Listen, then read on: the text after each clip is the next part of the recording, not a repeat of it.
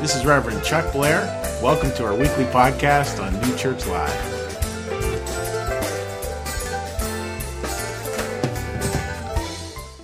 You know, thinking about Christmas and thinking about how I feel like Christmas, so much of it every year is how do we come back to these stories and find ways to allow it to maybe recast our lives. You know, looking at things that we've looked at time and time again, yet as we grow, they gain new meaning. I mean, that's sort of the beauty, right, of this story. That's this touchstone we keep coming back to. I know one little thing that changed for me with Christmas was oranges. You know, a silly, crazy thing. Like my mom and dad, they owned a nursing home, so they always worked on Christmas. But we all raced down in the morning to all open our Christmas stockings, our Christmas gifts before they went off to work. And every year, in the bottom of my stocking, take a guess what there was every year in the bottom. Take a guess. An orange. Now, how many of us would be that excited getting an orange in our stocking? You know, I hope my children are raising their hands right now. You know, an orange. And it wasn't until literally just a year ago, I was asking her about that. Mom, what was up with the oranges? Oh, let me tell you. See, during the Depression, we never got oranges. We only got them one time a year. And my dad would go down to the city. He grew up on a farm out in Pittsburgh. Would go down to the city, bring oranges back, and he'd sneak them into our stocking at the very bottom. Guess what happened to my judgment of oranges at that moment? You see, that simple recasting of these stories is so important, folks. And I want to keep coming back and saying it again and again. The reason why Christianity was born 2017 years ago and has continued on and in many corners of the world thrived ever since is this. Because they kept telling a better story. They kept telling a better story. And they not only kept telling a better story, New Church is clear, you can't just say it, you got to do it. They kept living a better story. Just sit there. If the Christianity in your heart is not somehow telling a better story or somehow living a better story, you're probably missing it a bit. And Christmas is a chance every year to erase all we know and say, okay, let's go back to first things first. Let's go back to really what this is all about. Emmanuel, God with us. And I'd ask us, let's say with Christmas glee, God with us. Ready? God with us. Not God against us, but God with us. Now, you allow that in. And you keep telling that story as Christianity is this way of life, that as people kept telling that story and kept living that story, the movement continued to grow, not because it promised material treasure or because it promised political power, but simply because it was a better story. Simply because it was a better story. I had a dear friend send me some stuff from, Dawkins and a couple of those other guys, the New Atheist guys. And I'm like, I listened to it and it was so cynical about humanity. And I don't want to be disparaging about people who have found something there.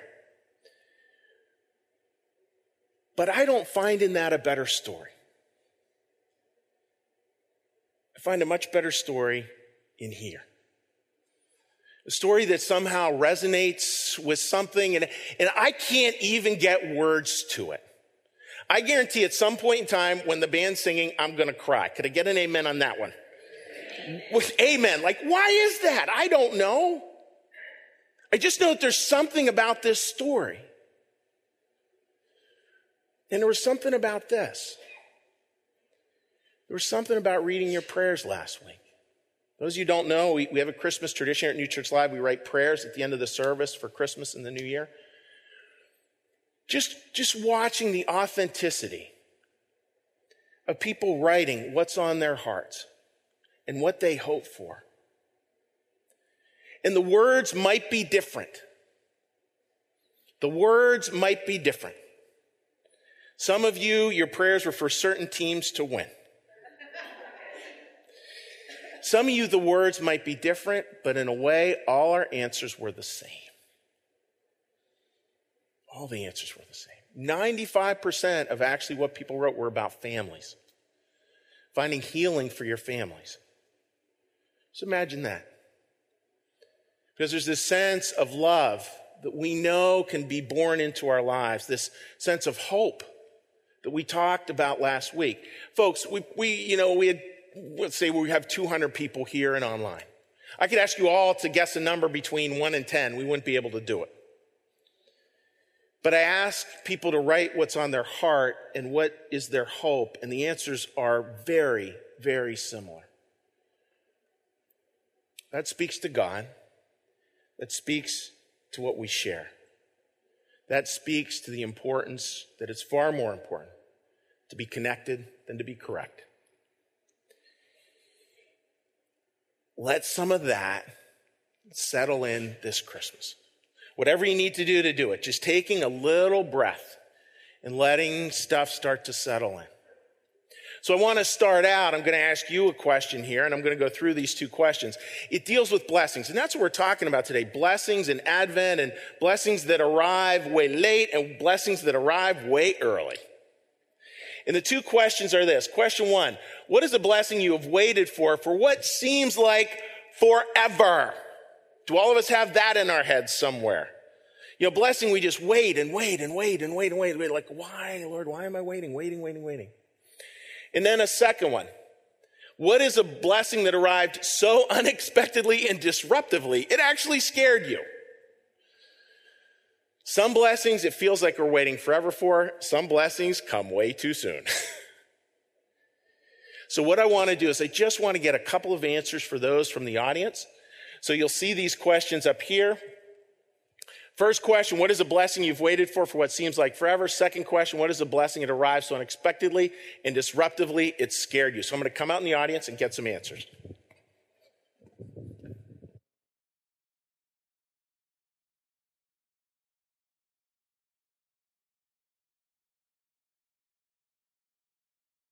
All right, anybody want to venture a guess there on number one? What's a blessing you just feel like, yeah, I've waited and waited and waited and waited for?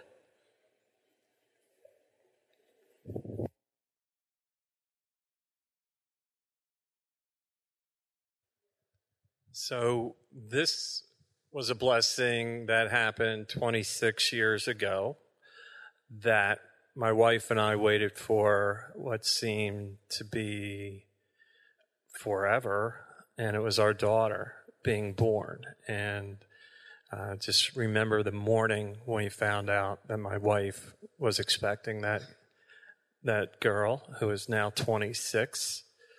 The blessing that arrived so unexpectedly and disruptively was her boyfriend that came into our lives, but we love him. I hope he is watching. Anyone else want to throw one out there? Anyone else want to throw that? Either one that you feel like you've waited for a long time, or that erupted or happened disruptively quickly? Oh, there's one in the way back. All right.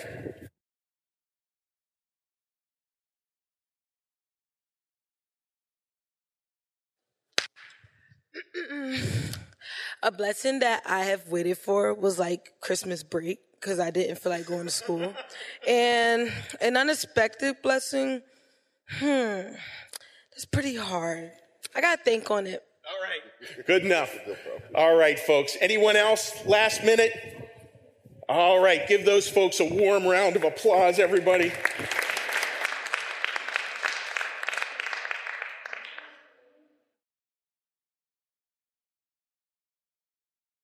I love those ideas of blessings that, some of them do arrive way too quickly. Some of them, it feels like they just are taking forever to get to. But somehow life and faith is about holding those two things together. So it begs the question then, if we're looking at this and we're sitting here at Christmas and some of us have blessings we're waiting for, and I think myself, boy, I got a lot of exercise there. Just give me a minute here. I think about blessings like that I've waited for. And a lot of them deal with relationships. Will those things change in this life? I don't know. Maybe, maybe not. But I do believe that there's a God that holds that. And holds it all in this beautiful spirit of healing. I'm pretty sure whatever blessings are down the pike for me are not going to be the blessings I anticipated. Can I get a little amen on that one? They're going to be surprises, but they're going to be filled with wonder. They're going to be simply wonderful. So many different ways. When that wonder starts to get into our hearts, I think that's when Advent starts to grow. How might we think of Advent? Well, I've been thinking about it this way. Advent, in a certain sense, is this: a humble birth in us of love, a God-given love that is free of self-interest. That's really key, free of self-interest, and pressing necessity. So something starts to move in our lives, and somehow self-interest isn't there, and pressing necessity isn't there. Maybe that's why the story's so well captured by Mary having a baby. For those of you who have children, is parenting, do you sort of have to park self-interest when you're parenting? Please say yes. Yes, all the time. All the time. What about pressing necessity? Yeah, you got to park that. Yesterday, Army-Navy football. Freshman daughter wants to watch It's a Wonderful Life. I've only seen that 987 times. I can repeat the lines by heart. Which one wins? Yeah, It's a Wonderful Life, though I checked my phone a few times. You can see, folks, like that's what that Advent is, and that's what we have to allow to open up in our hearts. So the specific story we're talking about today talks about like this idea of blessings, some that we have to wait for and some that occur right away. And it's the story of Mary and Elizabeth. Now, if you're not from a Christian background, you're not sure of what that story is all about, I want to share a little bit about it with you. So Mary, we know, we read about this last week, all of a sudden she gets told she's pregnant by the Holy Spirit. She's going to give birth.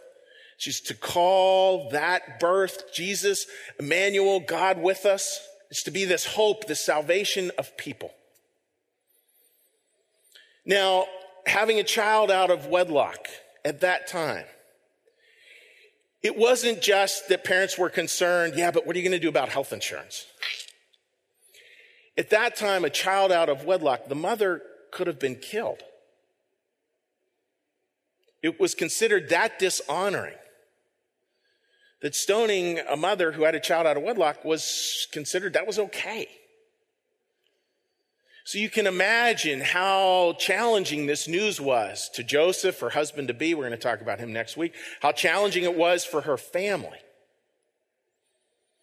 And then there's this beautiful part of the story where she goes away to live with a relative. It doesn't say whether it was a cousin or an aunt or whatever. I'm imagining it was an aunt. And you can imagine the family doing that, like, hey, we got to get you out of here. I know who you can go stay with, Aunt Favorite. You can go stay with Elizabeth. She'll take care of you for a period of time. Period of time until we get to the next section of the story. Think for a minute again. What was Elizabeth to Mary? Where Mary knew she could go there, find sanctuary. That's beautiful. And then listen to this story. It's this little story of great joy, and it's a story of great faith as well. Here's the story. When Elizabeth heard Mary's greeting, so in other words, Mary's coming up the path, she's shouting hello, the baby leapt in her womb. And Elizabeth was filled with the Holy Spirit. In a loud voice, she exclaimed, "Blessed are you among women, and blessed is the child you will bear." But why am I so favored that the mother of my Lord, she understood the prophetic part of this, the mother of my Lord should come to me? As soon as the sound of your greeting reached my ears, the baby in my womb leapt for joy. Blessed is she who had believed that the Lord would fulfill his promises to her. So Elizabeth was pregnant as well. And Elizabeth also had this birth that was sort of out of nowhere. She was sure that her and her husband were never going to have a child. And folks, back then, never having a child, that was even more dire than it would be. It's not even that it's dire today. Lots of people don't have children. But back then, not having a child, that was the idea of your lineage was gone. Also, it was the job of that child to take care of you in old age. So there went your whole retirement plan. I mean, it was pretty scary to not have a child. And yet, a miracle occurs. Elizabeth is pregnant. Her and Mary come together. Elizabeth gives birth to a prophet known as John the Baptist. That's a whole nother sermon, a whole nother series. You can just tuck that in the back of your mind. But it's a beautiful story and a beautiful tie back to joy. See, when you look back to this, folks, what do we know? We know Elizabeth was too old to have a baby. We know Mary was too young to have a baby. And we know that both are held in the hands of God. In other words, what we know is this. The next slide. Sometimes we may wait much longer than we would like. I'm going to have you read the words in yellow there. We wait much longer than we would like for blessings deeply yearned for, but not yet realized. And, Mary, sometimes we are surprised by the suddenness of change, for disruptive, destabilizing blessings that arrive without reasons. Both are held in the hands of God, and that is faith. Now, as the band comes out, and Angela's going to come forward to offer just a few words, think about that for yourself.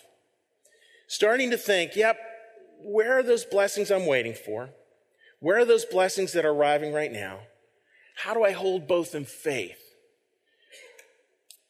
And we're going to go to a big question on that. A question that will really, I think, focus you on what God is looking for you to have happen in your life. And thinking about this Advent, all right, so how do we allow this thing to be born? How do we follow through this story? Seeing ourselves in the story, seeing ourselves as experience Advent, not just reading about Advent, but really working at experiencing it. What does that look like? And how do we welcome it? Well, a big part of it, I think, folks, is again, understanding these blessings, that some blessings are going to take time. They just are. Some blessings we can yearn for, and we may never realize them in this life. But it doesn't mean they're gone. And some blessings arrive so disruptively quickly, we're not so sure it's actually a blessing. And then it ends up being just that. And maybe a big part that we have to do is to, sit in that place where we understand there's those things we're yearning for. There's those things we're surprised by. And our job is to really focus on goodwill. On goodwill. God enlivens faith by bringing goodwill into it. Goodwill, in other words, is what drives faith. That real deep focus, really stepping forward into goodwill. That's the practice. I had a little experience yesterday. I was in a Christmas crowd, bunch of people, and I'm going through my normal checklist with I'm judging this person to be that, I'm judging this person to be that, I'm judging this person to be that. I want to talk to that person, don't want to talk to that person. That person said too much to drink. All the judgments. And instead, just, goodwill. That's it. Goodwill. Let me bring goodwill as best I can into this. It's a powerful place to be. One of the things I've been thinking a lot about is simple. All right, you ready? I'm going to flash up two words here, and you're going to say them loud. Ready? There's this word. And there's this word. For. All right? So I think for a lot of us, we kind of start our religious journey and we think a lot about, what does God want from me? What does God want from me? Not necessarily a bad question, but it sort of puts God in an interesting light, right? It kind of detaches God. God no longer Emmanuel with us, but God kind of like God the overseer. And you think about the place that some of these people would have stepped in. The people who read this story originally, where they would have really felt like, yeah, everybody wants something from me. The Romans, the highest religious authorities, all these people pulling and pulling and pulling from. And here comes a very different message. It's not a message of from. It's a message that moves into, please say it, folks, into this. For. And it's something I'd ask you to think about when we come to the end of the service and you write prayers. Something I'd ask you to talk about with those you love. Just ask the simple question. What does God want for us? If you're someone who wrote about a struggle with family, which is so understandable, what does God want for you? What do you think that might be? See, I think that question, folks, I think it actually gets us over into this. It gets us over into this idea of the nativity. Like, this is what God wants for us. This is what God wants for us. This Advent, this new birth, this little thing that can grow. This thing that can be taken care of. And we worry again about like, well, my family's so dysfunctional. This was a family that wasn't winning any awards that year. But even into that, there were certain things that were born. Like, and if we can bring goodwill into it, thinking, folks, how that goodwill can be married to what we're trying to yearn, what we yearn for, what we're surprised by. In that freedom away from pressing necessity and self-interest. Just imagine your life free from those two. Pressing necessity and self-interest, where this very holy thing is able to be born in our lives. This little new will, this little spark in the midst of our lives. Now, how will we know when we're there? Well, it's a beautiful line here from 1 John. We know that we have passed from death to life. We'll say the last three words there, because we love each other. Like it's that simple. And we start to maybe look for answers in different ways. It's interesting with faith, and this is the week of faith in the Advent season. It's interesting with faith that faith for a lot of us means that's when we finally figure it out. And yet that seems to not be what the story is asking us here. The story seems to be offering this question: why am I so favored that the mother of my Lord should come to me? And what's the answer that immediately comes after? It's not a description. It's not a compelling why. It's not a big list of reasons. It's this. As soon as the sound of your greeting reached my ears, the baby in my womb leapt for joy. That sense of joy, that sense of something coming alive, like that's the answer. And we may not even know exactly what it looks like or exactly what the future will be, but I feel like that's what we're asked to lean into. That's where we're to go to those kinds of answers. That's the Advent that we can welcome with a great deal of faith into our lives. I love the words that Craig Barnes used. Why you? Why has God chosen to bring something creative and life-changing to you? It's not a bad question. but it's not the right one either. And you think about Elizabeth, that's sort of her question, that first one, but it's not exactly the right one either. The only pressing question is, will you celebrate and faithfully receive this new life?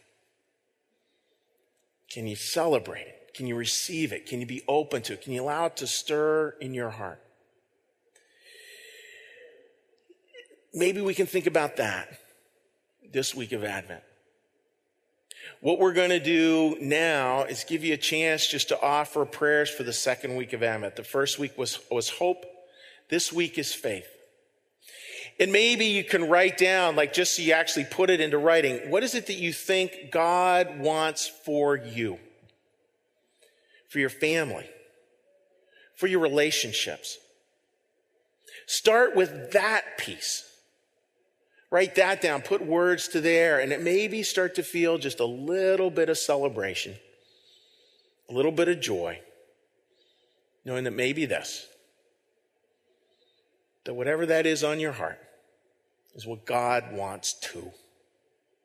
What God wants to. So the way we're going to do this, folks, we're going to come out, we're going to have a little bit of quiet music. You're welcome to come on up, write it down on a card, put it into the basket over here. We have a number of stations. And then just like we did last week, if you'd like to say a private prayer, I'd be more than happy to just be over here on the side and say a prayer with you if you'd like me to pray with you for a minute. So enjoy the quiet music. Think about the prayer. Think about what God is trying to think for you, to offer for you this Advent season. Amen. Thank you for listening. You can support this podcast at www.newchurchlive.tv.